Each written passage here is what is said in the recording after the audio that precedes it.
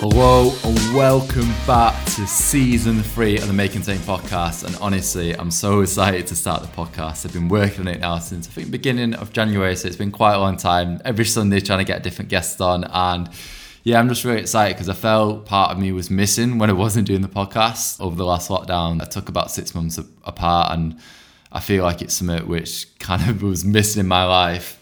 And yeah, excited to do the podcast because I'm joined by none other Jo Frost, who a lot of people know as being Super Nanny.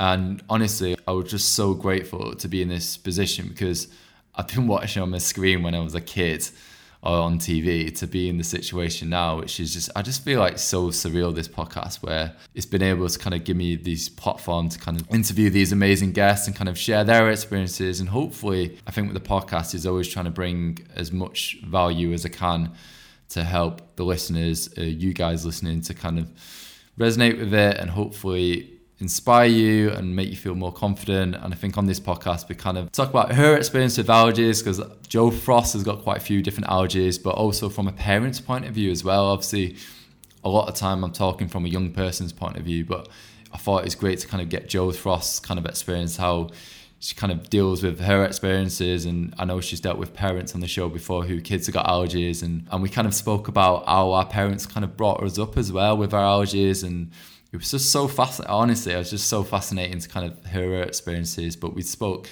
about so many different topics on the podcast, from allergy anxiety to kind of our experience dealing with flight attendants who don't take allergies seriously. So yeah, make sure to kind of tune in, get yourself a cup of tea, and let's get straight to the podcast. Could you do an introduction to yourself? I am worldly known as the beloved Super Nanny.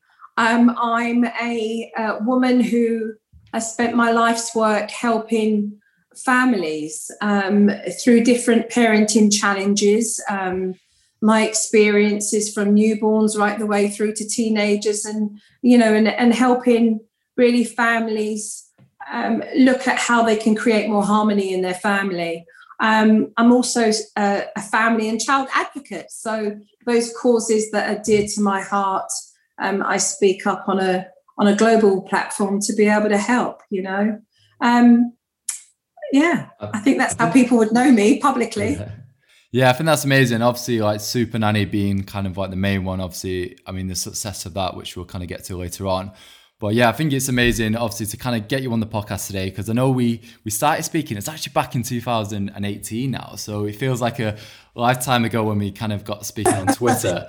And I remember reaching out to you because I think at the time I was doing a campaign about how to kind of raise awareness about how to use the auto-injector. But I know you was like, let's put in a phone call, let's have a quick chat about the campaign and obviously about your allergies. And we got onto the topic of Valentine's, and you actually really inspired me on this phone call. I've never kind of mentioned it to you, but you inspired me because you're like, you need to do something for Valentine's, Dan. You need to do something for Valentine's, create some content around it. And I remember after the phone call, I went to 5-6 different bars in Clapham trying to find a venue where I could do a photo shoot to raise awareness about how to use the auto-injector. So yeah, thank you for inspiring me to kind of do that content for Valentine's. Well, you're more than welcome. I mean, if you think about it though, right? Valentine's Day and romance and kissing, and all of a sudden, those with anaphylaxis, we just can't always be that spontaneous. You know what I mean? I know it's an hard one, isn't it? Because you obviously you want to kind of speak up about it, and I think we're definitely on the same page. In the past you've kind of spoke about often having a bit of a sense of humour about it, and your allergy is obviously very, very serious, but you can talk about it in a way which hopefully you can have a bit of humour and make a bit of a giggle about it and bring it up in conversation. Well, I think it's the awareness. We don't want to undermine any of the medical literature that we read that supports and educates us around anaphylaxis. But at the same point, we have to recognize, how do we, bring awareness, and how do we make it, for the want of a better word, not sexy, but, how do we make it relatable to young teenagers so that they understand that this is about just owning the medical condition that you have and empowering yourself to be up to speed, to be educated, to protect yourself and to educate those that do not know, because for those that have, already been in this position where they're taking the reins themselves as young adults, they recognize that it's one thing to keep yourself up to speed with what's happening in the world of anaphylaxis, but also the amount of work that we need to do in having a voice to educate so many others that are not clued up, that are not savvy, to the information that we may have. And you've only got to look at the parallels between America and the UK, and the regulations and the good work that's being done by other charitable organizations, to make supermarkets and restaurants and airlines and, those of public domain certainly more educated and aware. And I think that does come, more compassion and changing laws come from education and people knowing more. Absolutely. And you kind of discussed America there. When you moved to America, was that down to the kind of success of the show? And this is a kind of double-barrel question. And I was kind of asked as well, like, how have obviously with allergies in America, are they more compassionate? Are they more understanding in the UK? I think it'd be kind of really interesting to kind of get your insight on that. There's a lot of people doing some good work in America to make Americans more informed and educated about anaphylaxis. If you look at FACT and FAIR, they work extremely hard with the education. I would say that there's less compassion around anaphylaxis because there is there's a need to continue to educate. There's a need to keep those informed so that they are more compassionate. But I had the opportunity to come to America 16 years. I've been here just over 16 years now. Amazing. Helping families. And the opportunity brought me here because of doing the Super Nanny in the UK. So I spent years, 7-8 years going back and forth from America to the UK, back and forth, helping families and doing different seasons and series for both broadcasts, for both networks. And at the time that was Channel 4 and ABC. And it was quite interesting to compare the two and to look at the progression of anaphylaxis and the education that had been given to the public. And I think people are more aware now because of American politics that really America is 50 countries. It's supposed to be a united America, but it's governed by different senators and mayors and different laws in each state. And so each state, one can be more progressive than the other in their understanding, compassion and education for anaphylaxis. But I certainly, I had a rough, I did it, but I had a rough journey. I spent probably 90% educating those around me about anaphylaxis. It was important in America that my crew understood the severity of it. So there had to be a lot of, rules laid down with protecting me, like a sound man, for example, couldn't eat nuts or a Thai lunch, and we couldn't have that on set because obviously, I was there. So that would all have to be sort of smoothed out before I arrived, and crew would need to know. The families, for example, if we think we love peanut butter and jelly, my God, the Americans. Is it massive then in America? Yeah, like they love, all those peanut farms, like they love their peanut spreads. And it was quite interesting. You'd go into a family, 16 years ago and say, you're going to have to just put all of your peanut butter in a box and place it into the gap. Are they quite understanding? Do you find like some parents sometimes, if they've obviously not kind of dealt with someone with an allergy before, maybe they're just not as understanding when you kind of come in and be like, oh, you can't have peanut butter around because I'm severely allergic to it? Some of them didn't know, so they were like, why? And then we explained. And then once they knew, they were totally on board. There was never, ever, not once did I ever get a family that were resistant to, not buying or not giving or storing away whilst I was there. Never, ever. They were, once they knew, but they just, some of them just didn't know, they just weren't educated. Yeah. Oh, does that exist? My God, that's really severe. Like, I never knew that even that was even a thing. So it was good to give them the opportunity. Some of the kids, bless them, they would cry. Some of the like really young ones be like, "Mummy, I want peanut butter and jelly." Yes, but Jojo has anaphylaxis. What's that?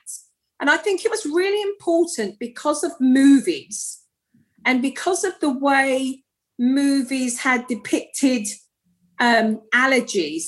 So if you think about certain movies, when they show somebody having anaphylaxis, they would first give them Benadryl. They would give them an antihistamine. And that was the go-to, which obviously we know is incorrect, right? Yeah.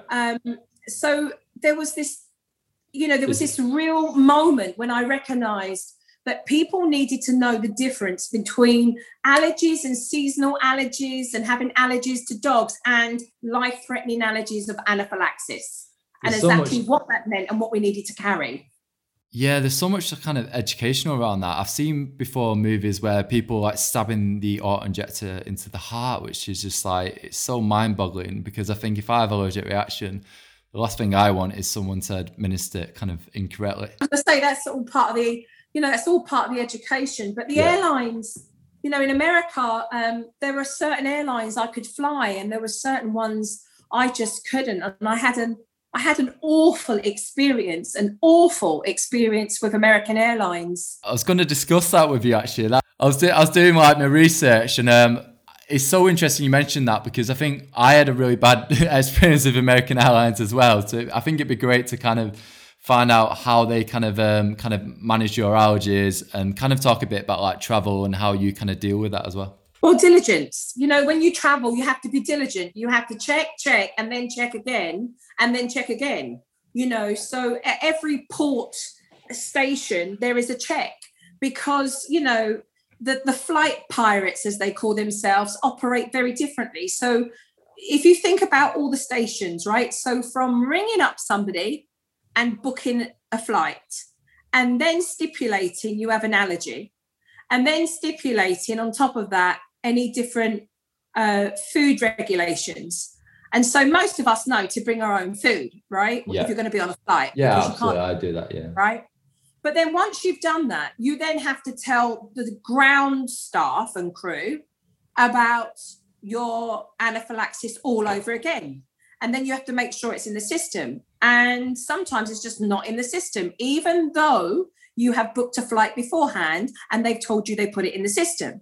And then you give your ticket and you walk onto the plane, and then you have to make sure that the head crew member, flight attendants understand, again, what your medical condition is. And you mentioned anaphylaxis, and you almost have to read between the lines, because sometimes I've come across flight attendants that have said, "Oh, yeah. And they yes you, and you realize that they don't actually know what anaphylaxis means, and they don't want to say, because that they think that they're going to feel stupid by asking. And so I now just alleviate all flight attendants and say, "Oh, I have anaphylaxis. I just want to explain what that is." And so I do the work and explain what that is, because it's about safety. There's the understanding. And on top of that, Dan, if you get met by a flight attendant that throws out straight away, "Well, it's not policy and we haven't been told." That's what I've had before, yeah. Yeah, you then have to they then tell you, "Well, it's the captain's decision." So then you say, "Well, may I please speak to the captain?" And so in America, the discrepancy between what's policy and written under their policy guidelines and the reality of what happens on these airlines are two different kettle of fish. They really are. And so you can bring up all you want about, well, this is your policy.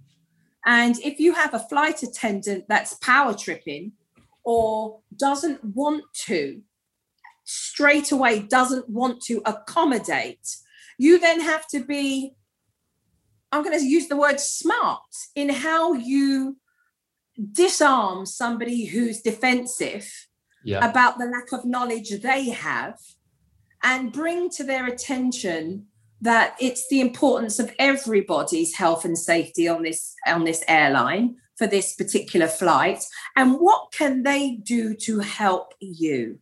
And it's done in a way that's very soft and conversational, but assertive in your diligence, because you understand that there is no room for error here.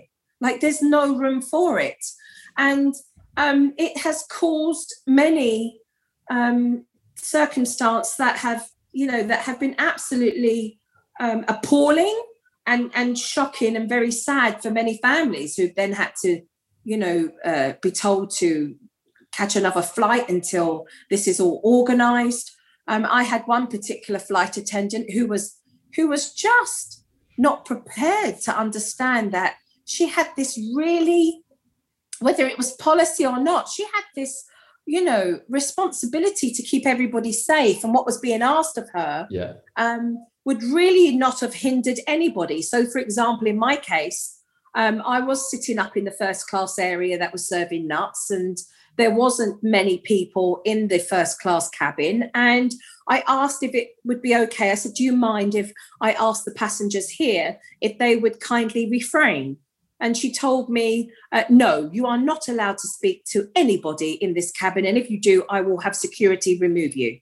That's ridiculous. It was a simple request, and it was shocking to the point that I was on my way to help a family that was expecting me that morning, like the next morning. I was on an evening flight. I gave my ticket to the last person in the last row at the back of the cabin so that I could sit there with a fan on me and a scarf wrapped around my neck, because they informed me that nobody ate nuts, any type of nuts, in the back of the cabin. And she looked at me and said, well, are you prepared to give up your first class ticket? Because if you are, then you can sit right at the back. And I said, yes. And I think she thought I was going to say no. Say no, yeah. And I said yes, because it was about safety, and it was just difficult, and it wasn't necessary, Dan. And it's so interesting you mentioned that. And I think it was really interesting how you discussed how you kind of handle it in a very conversational way. And I think that's so important when someone is quite defensive, or, you kind of got to educate them in a way which hopefully they're going to understand. But I had the same issue on American Airlines where they basically refused to do the announcement. And they're waving the policy in my face saying, we don't have to do it.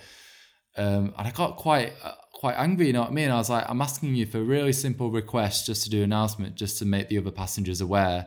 And they're saying, well, you need to go to all the different cabins and make everyone aware on the plane that you've got a nut allergy. So basically, by the time I kind of, when the seat light went off and you can run to the toilet, the woman was there at the back of the plane, and I kind of said to her, I was like, imagine if it's like, that's your kid, and you refusing to do such a simple announcement if your kid had an allergy. And she just kind of stormed off, and it was the go-to is, it's not policy, I don't have to. Well, that's like somebody saying to me, well, that's not your child, but it looks like the child is about to run into the road and get hit by a car. And you say, oh, well, it's not my child, it's not my concern. Like, yes. I think it's all our concern, to keep everybody safe. Look, we're living in that now, Dan.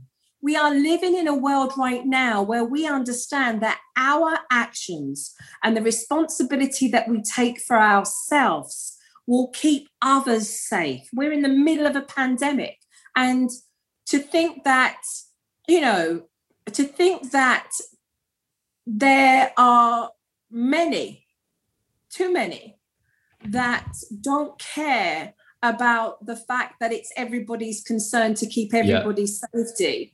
Again, brings us to a space of understanding. We just need to bring more awareness, more education. It's being done through, online podcasts, seminars, virtual, events that happen within the allergy community. And I think that's incredibly important to continue doing because, education allows those to understand and have more compassion, hence the understanding then of changing policy and law, and that's, it's what we need. It's what we need. Absolutely. And I think it's amazing now. Obviously, I feel I've definitely seen a shift over the last 2 years of more people now starting allergy blogs, more young people speaking up about it and sharing their experiences, which I think is absolutely amazing, which is so amazing. Because I remember when I started, there wasn't many young people could kind of look up to. It was, a lot of it was kind of catered towards parents, which is amazing.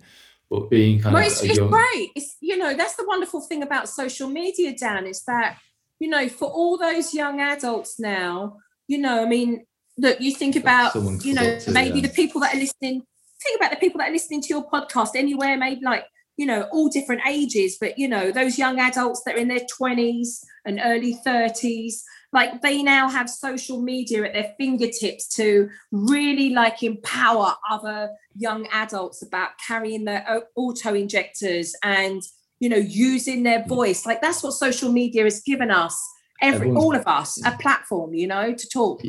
Yeah, and that's what I mean. I think now you don't necessarily have to be a celebrity really to have a voice to make a difference. I think it's amazing, and I think what's amazing with yourself, Joe, is obviously you've used your platform to make a difference, and I think that is so important because you do get a lot of people with these massive following, and then you kind of look at their Instagram feed or whatever, and it's just what is it you kind of stand for? What is it you?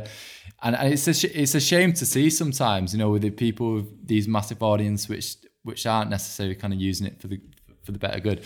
I did really want to kind of talk to you about, obviously, it's a very strange world now. Obviously, like I said, it's a very kind of digital world. Obviously, back in 2014, when you did start Super Nanny, I don't think there was too much kind of social media at that time, but I think... In 2004, Danny, 2004, there wasn't much at all. Yeah, there's nothing. See, I'm too young, aren't I? Yeah, there's nothing. It's look at it now. It's crazy. And what I've kind of seen is shifting recently is kids now obviously getting allergy anxiety, and I don't know if a lot of that does come through kind of social media and kind of reading about these stories which people have kind of had that severe allergic reactions. When kind of talking about yourself, did you ever kind of experience allergy anxiety, and how have you kind of dealt with that? Oh, I think I live with it comfortably every day. Yeah. I mean, how do you not? I mean, I'm a realist. Let's be honest. Let's take a look at the reality, which is there are unpleasant and horrific cyberbullying for those who do have anaphylaxis. We have seen a lack of diligence with staff. Think about all the snippets of the media news that you've heard from a lack of diligence of staff in nurseries or, on airlines, as we were talking about earlier, or in school. And it's different in the UK to America with respects to those different laws and policies. For example, just trying to get in America nurses to administer epinephrine pens, if a kid is going into anaphylaxis, is different by a state, which to me is, is ludicrous. One should know how to administer and literally do so. I mean, you're not going to stand there, if it's the child going into anaphylactic shock and say, I'm sorry, I legally can't do that.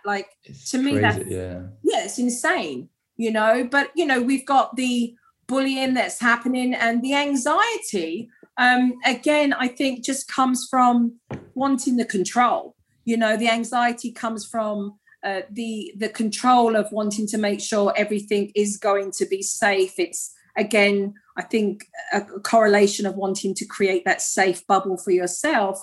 But I also think, because I help families immensely in this circumstance, is when parents, when parents have more education, they can make decisions for their young that help control the environment as much as they possibly can. And the fear comes, that anxiety comes when they're fearful. The mindset is fearful, the attitude is fearful, and that can be just as contagious for a young child, right? Because they're not being empowered. They are feeding off the fear of a parent's, fear, right, of their children having this medical condition. And you can understand, some of that.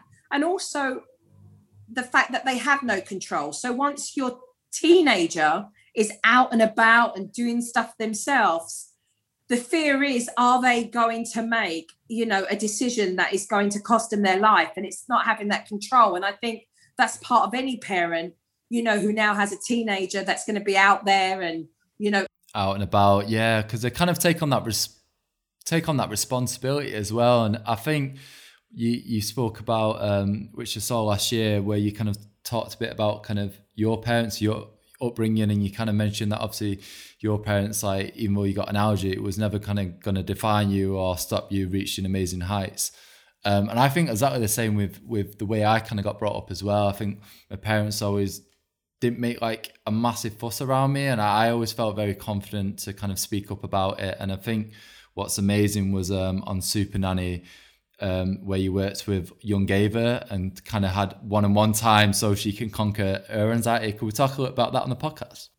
Yeah, that was just so, it was such there was such a lovely family. And, this mother was so up to speed with, food and dietary, circumstances around her family, obviously, and, empowering others in her community with making, better choices and the restaurants that they go to.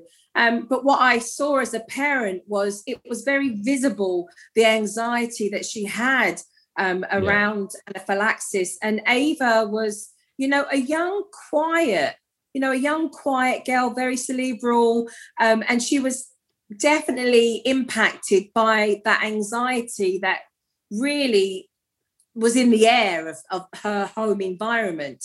And for me, I felt it was so important to give Ava the opportunity to evolve, to use her voice, to feel empowered by owning the medical condition that she had, and not see it as a hindrance, but to see it as, this is what she has. This is part of her life. And this is how you're going to navigate with your advocacy in being a champion for yourself first, because you can't champion for others unless you've been able to learn what that journey is for yourself. And so, there was the opportunity to take Ava first and foremost, and she'd been used to her mum speaking for her all the time, that it wasn't so much the fact that she had to tell somebody about her medical condition. It was more the case that she felt, oh my God, now I've got to speak up for myself. And she felt shy.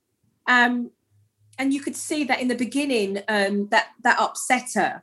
But where there was less fuss made around it, and the medical condition became very practical, and we didn't sort of, we were nonchalant, but we were diligent at the same time in, talking about how we go to restaurants, the things that we need to do for ourselves to keep ourselves safe, to make other people accountable as we are accountable for ourselves. You actually saw her get stronger.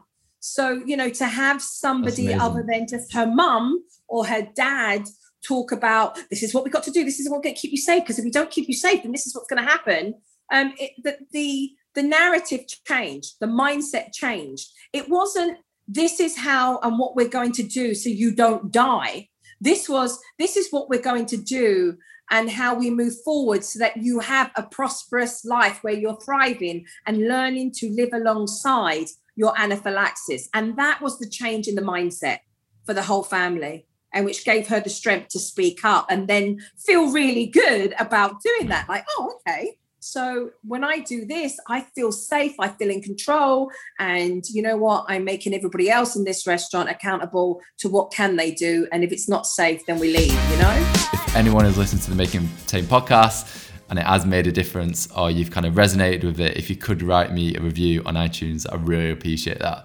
Yeah, and I think that's amazing. Obviously, kind of, like you said, making her feel empowered, because I get like so many kind of parents reach out to myself, and I think they see me on social media and they say, oh yeah, Dan's confident, he speaks up about it. And I kind of get a lot of parents kind of reaching out. And it's a tricky one sometimes, because I think...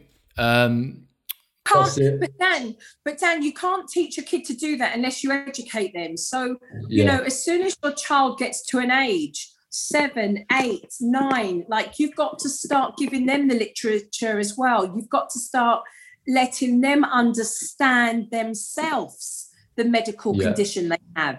And then you have to not disable. So if you're speaking up for your kid all the time and you're not allowing your kid to read what they want off the menu, or to look at the menu, or to speak up for themselves, or to preset scenarios. So for example, if you're going to birthday parties or you're going to a function, what's all the pre-work that can be done beforehand so that it becomes a smoother and enjoyable experience, to eliminate some of that anxiety that you're going to have. And I think that's really important, the preparation of that. Yeah, no, I think that's like so interesting to kind of definitely get your insight on that as well, because sometimes I always feel a bit like on the spot sometimes. I think what I've actually done in the past, which I think has helped, sometimes I send them like a little voice note to say that like you're not going to be defined by allergy, and you're going to feel empowered. You can still go on holidays with friends and live a normal life. And I've done that for a few parents in the past year. Yeah, like we're not defined by diabetes or anaphylaxis or, you know, whatever your condition is. Like, it's your medical condition, but you're not defined by it. You have it. You live life working alongside the fact that you have, you know, ADHD or, you know, whatever the ailment is, but it doesn't define who you are. Yeah, I think that's so important. Like I've always said to like everyone, like, you're not defined by allergy. It's just it's like part of me, but I don't think it ever defines me in any way. Still live a very normal life and go on holidays with friends and eat out at nice restaurants when I can afford it. I think it's a good tip for parents to think, you know, to say to their young adults as well that are living at home, like, what can you do with anaphylaxis? Like, what can you do? Because it was a turning point for me to be able to say, well, let me tell you what I've done. And I have this, you know, medical condition, but let me tell you what I have done. Like, what can you do? You can still go on holiday. You can still eat out. You can still go to birthday parties. You can still have a relationship. You can still have friends. You can still, like, you know, it doesn't shut you down. You just have to make sure that you continue. It's not a piece of education that you learn about and then stop. Like, you have to keep learning about anaphylaxis. You have to keep finding and seeking out all the different apps and available tools that allow you to navigate and make, you know, this journey smoother for you and less stressful, which then hence alleviates some of that anxiety, you know. And I think it's amazing the work you're doing. Obviously, you're a kind of global ambassador, obviously an ambassador for the Anaphylaxis campaign and one of the patrons. So I think that's how I first kind of found out you've got an allergy, because it's quite interesting sometimes. You don't see many kind of celebrities kind of speaking up about it, and it's only through like the odd like article you might read here and there. Was that a conscious decision for you? Do you feel like you wanted to speak up about it to help other people in the same situation, because you don't kind of see many celebrities kind of speaking up about their allergies?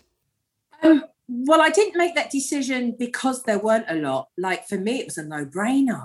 Like, it totally was a no-brainer for me, you know, especially like living every day with anaphylaxis. And so having the experience of just living my life and, you know, being old enough to have the experience of, you know, knowing what that was like when I was, you know, in my primary years and then in my teenage years and then my young adult years, you know, it was important for me to use my voice in being able to support families and young adults to take this conversation to a space that normalized it and not make it taboo. And the more that we spoke about it, the more I encouraged teenagers to become more aware and to be accountable for their own, medical condition, and to, bring more awareness and education. And it normalized the conversation. And I think that's what's important, because to normalize it and put it into mainstream allows us to all learn.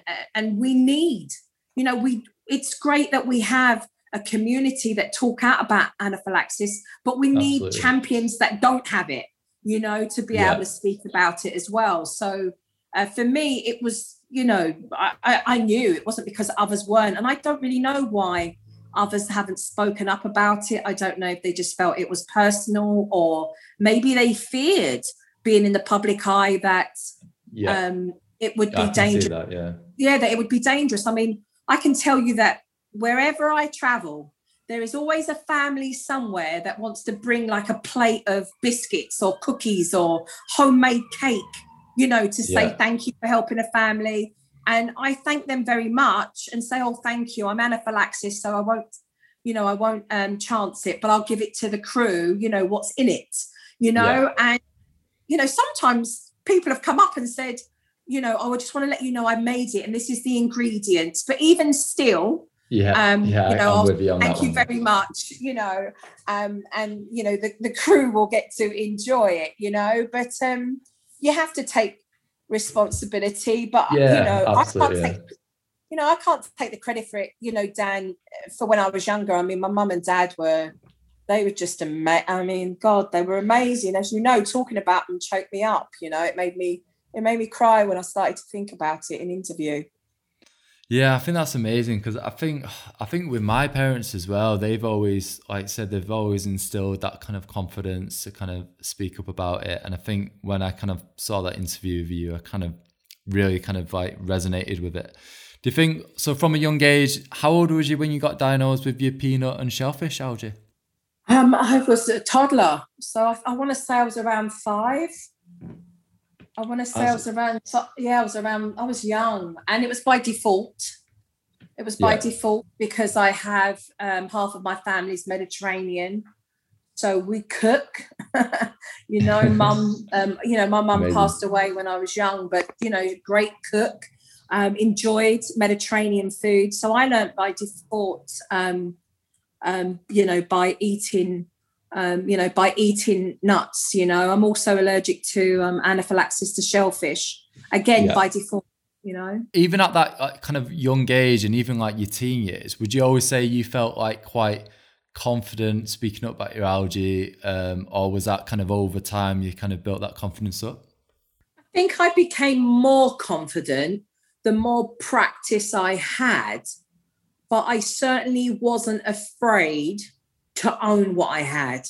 So I was not afraid to tell anybody that I had anaphylaxis, that I had life-threatening allergies.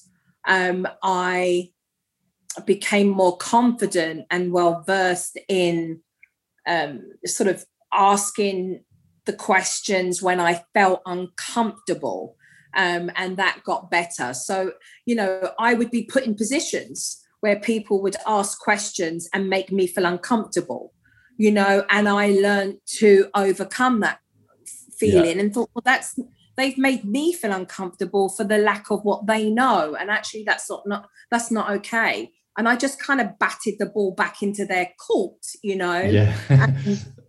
recognized that actually this is not my, they've made me feel bad. And I think there's a lot of teenagers out there and young adults who they get to that first hurdle and somebody says, well, didn't you look? Well, we don't know actually. And they leave it like that and make those young adults feel really uncomfortable. Whereas in that circumstance, when you get, well, I don't know, I then turn around and say, well, it'd be really helpful if you could find out for us, would it help if maybe I spoke to the manager, or perhaps maybe one of the kitchen staff could come out and help me? And at that moment, that you've empowered yourself to go beyond the uncomfortable feeling somebody has made you feel because they don't know. I don't know is not an acceptable answer, I think that's so important. I remember doing an Instagram story, like a poll a few years ago now, and I basically asked my audience, was like, do you feel like you're being fussy when you speak about your allergy? And I think it was massive. It was something like 70% felt like people thought they was being fussy when they brought up their allergy, which is, it's just crazy to think that's how and I think, like you said, it's so important to feel like, you know what, mate, I'm not being fussy. This is my life at risk here. And like I said, be really assertive. It's true, but I also think it was unfair for the allergy community because we know now as well that so many other food fads came into play. So we know that, you know, on the social media, we were then seeing about different diet fads and food plans and you know, gluten free, and then, oh, let's just eat this way. And so I think a lot of the allergy community felt like, oh my God, now I'm going to actually have to go in and go, by the way, I've got anaphylaxis. And I would say you know, we can't afford to be you know, I'm unapologetic about it. I really am. It's like, you know, this is where we're at. But again, I understand for some, it's a process and not everybody's outspoken. And I think there's a way in how we talk about that. I think, you know, we're coming from a place of conversation, a place of understanding that not everybody knows. We shouldn't be, you know, upset that not everybody knows, you know, because that's just life and we need to educate more. And I think as you just get older, you become more confident. So that's why it's so important that there are podcasts, that there are online information, that parents do start this very young, because, you know, you want your teenagers in a space where if you're somewhere and you're unsure, that you're not going to go along with it because of peer pressure, and then that could endanger your life, you know. And don't get me wrong, Dan, I've got more lives than a cat, because, you know, I've gone into anaphylactic shock. You know, I've had those circumstances where I did trust, and, you know, it wasn't good, you know, and I ended up in hospital. So you've really got to take the bull by the horns, and you've really got to understand that, you know, your responsibility and the part you play in this is equally as important, you know, to keep yourself safe for moments where you just think, I just doubting that. My gut is telling me I'm not too sure, and so I'm not going to chance it, you know? Yeah, no, I think that's such an interesting point. I was actually going to kind of finish it on and kind of go in with that gut feeling, because I've always kind of spoke very openly about, if you feel like they don't take your allergies seriously, just don't eat there whatsoever. And like, you've always got to put yourself first, and like, don't be worried of walking out a restaurant, even if you've ordered something and you don't think they're going to take it serious. But I think, like you said, it's so important to kind of go with that gut feeling. But here's what you can do. You know, like 9 out of 10, unless it's just something off the charts, you kind of know where you're going to be eating, right? Like, you know what's in your area. And if you're going to go down into London for the weekend, or you're going to go away somewhere for a weekend, you think to yourself, oh yeah, you know, I might want to try a few of those places. Like, there's nothing stopping you now in looking at the menu online earlier and speaking to somebody beforehand. Like, if I now have to do, you know, if I'm doing a meeting somewhere in a restaurant, like, I'll ring the restaurant up beforehand and say, oh, I just want to let you know, and, you know, what would be safe. And I take a look at the menu. If I'm going to, if I'm going to a gathering, I'll speak to the host. So I'll speak to the person, find out what's there. You know, like, my husband knows that Thai dishes are off the menu unless I'm away. Like, you know what I mean? Like, you know, avoid it. Yeah. You know, like, there's just certain things. And I think that's, you know, I think all of those precautions and preparations that one makes, it's about reducing the anxiety so that you're always in a space where you don't feel you're backed into a corner. You can always say no. You can always say no, thank you. You can always ask the question again. And if your gut says, this is not ringing right, then you trust that. And you do not even, it's not just your gut, but it's what you're being shown as well, and what the facts are in front of you. And you do not ever risk it. You're like, you just, you know, you don't risk it. And yet it's hard to say, because, you know, you're at that age where, you know, young adults and teenagers, Going out, they do have a higher risk assessment, Yeah, and I think the Food Gov recently did a campaign which came out a few weeks ago where they're getting people to kind of make sure to kind of ring up the restaurant or ring up the takeaway place when you do place an order.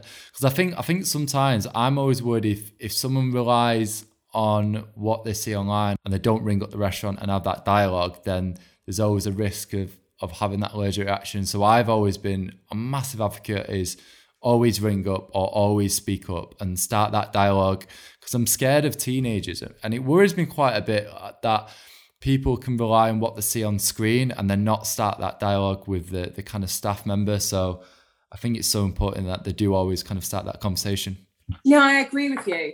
I think it's important that there are several avenues, like you see stuff on screen, but the truth of the matter is, people say to us, well, you're not very trusting. Well, until we see the world more compassionate, until we see, more changes, until we see staff come up to us with an awareness, hi, I'll be serving your table today. Do any of you have anaphylaxis or allergies? Like, that would be a lovely welcome, right? That somebody's already been trained. So we need to see restaurants train their staff.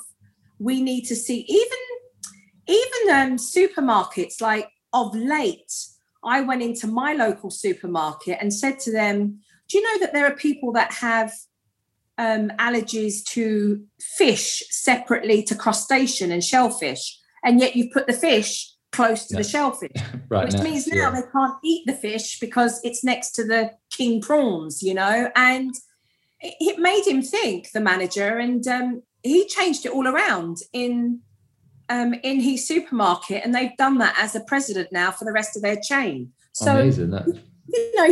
It's just little things. Jo, honestly, it's been amazing to have you on the podcast. Obviously, we've been speaking now for a few years on Twitter, and it's been so insightful to kind of get your experience about how you kind of managed it on airlines, because that was actually a really kind of eye-opener for me, because obviously we've experienced very kind of similar experience of how you kind of dealt with it, which is really interesting. And obviously allergy anxiety with kids and how they can feel more empowered to speak up about their allergies. So yeah, thank you so much for coming on the podcast to kind of share your experience, and I'm really grateful.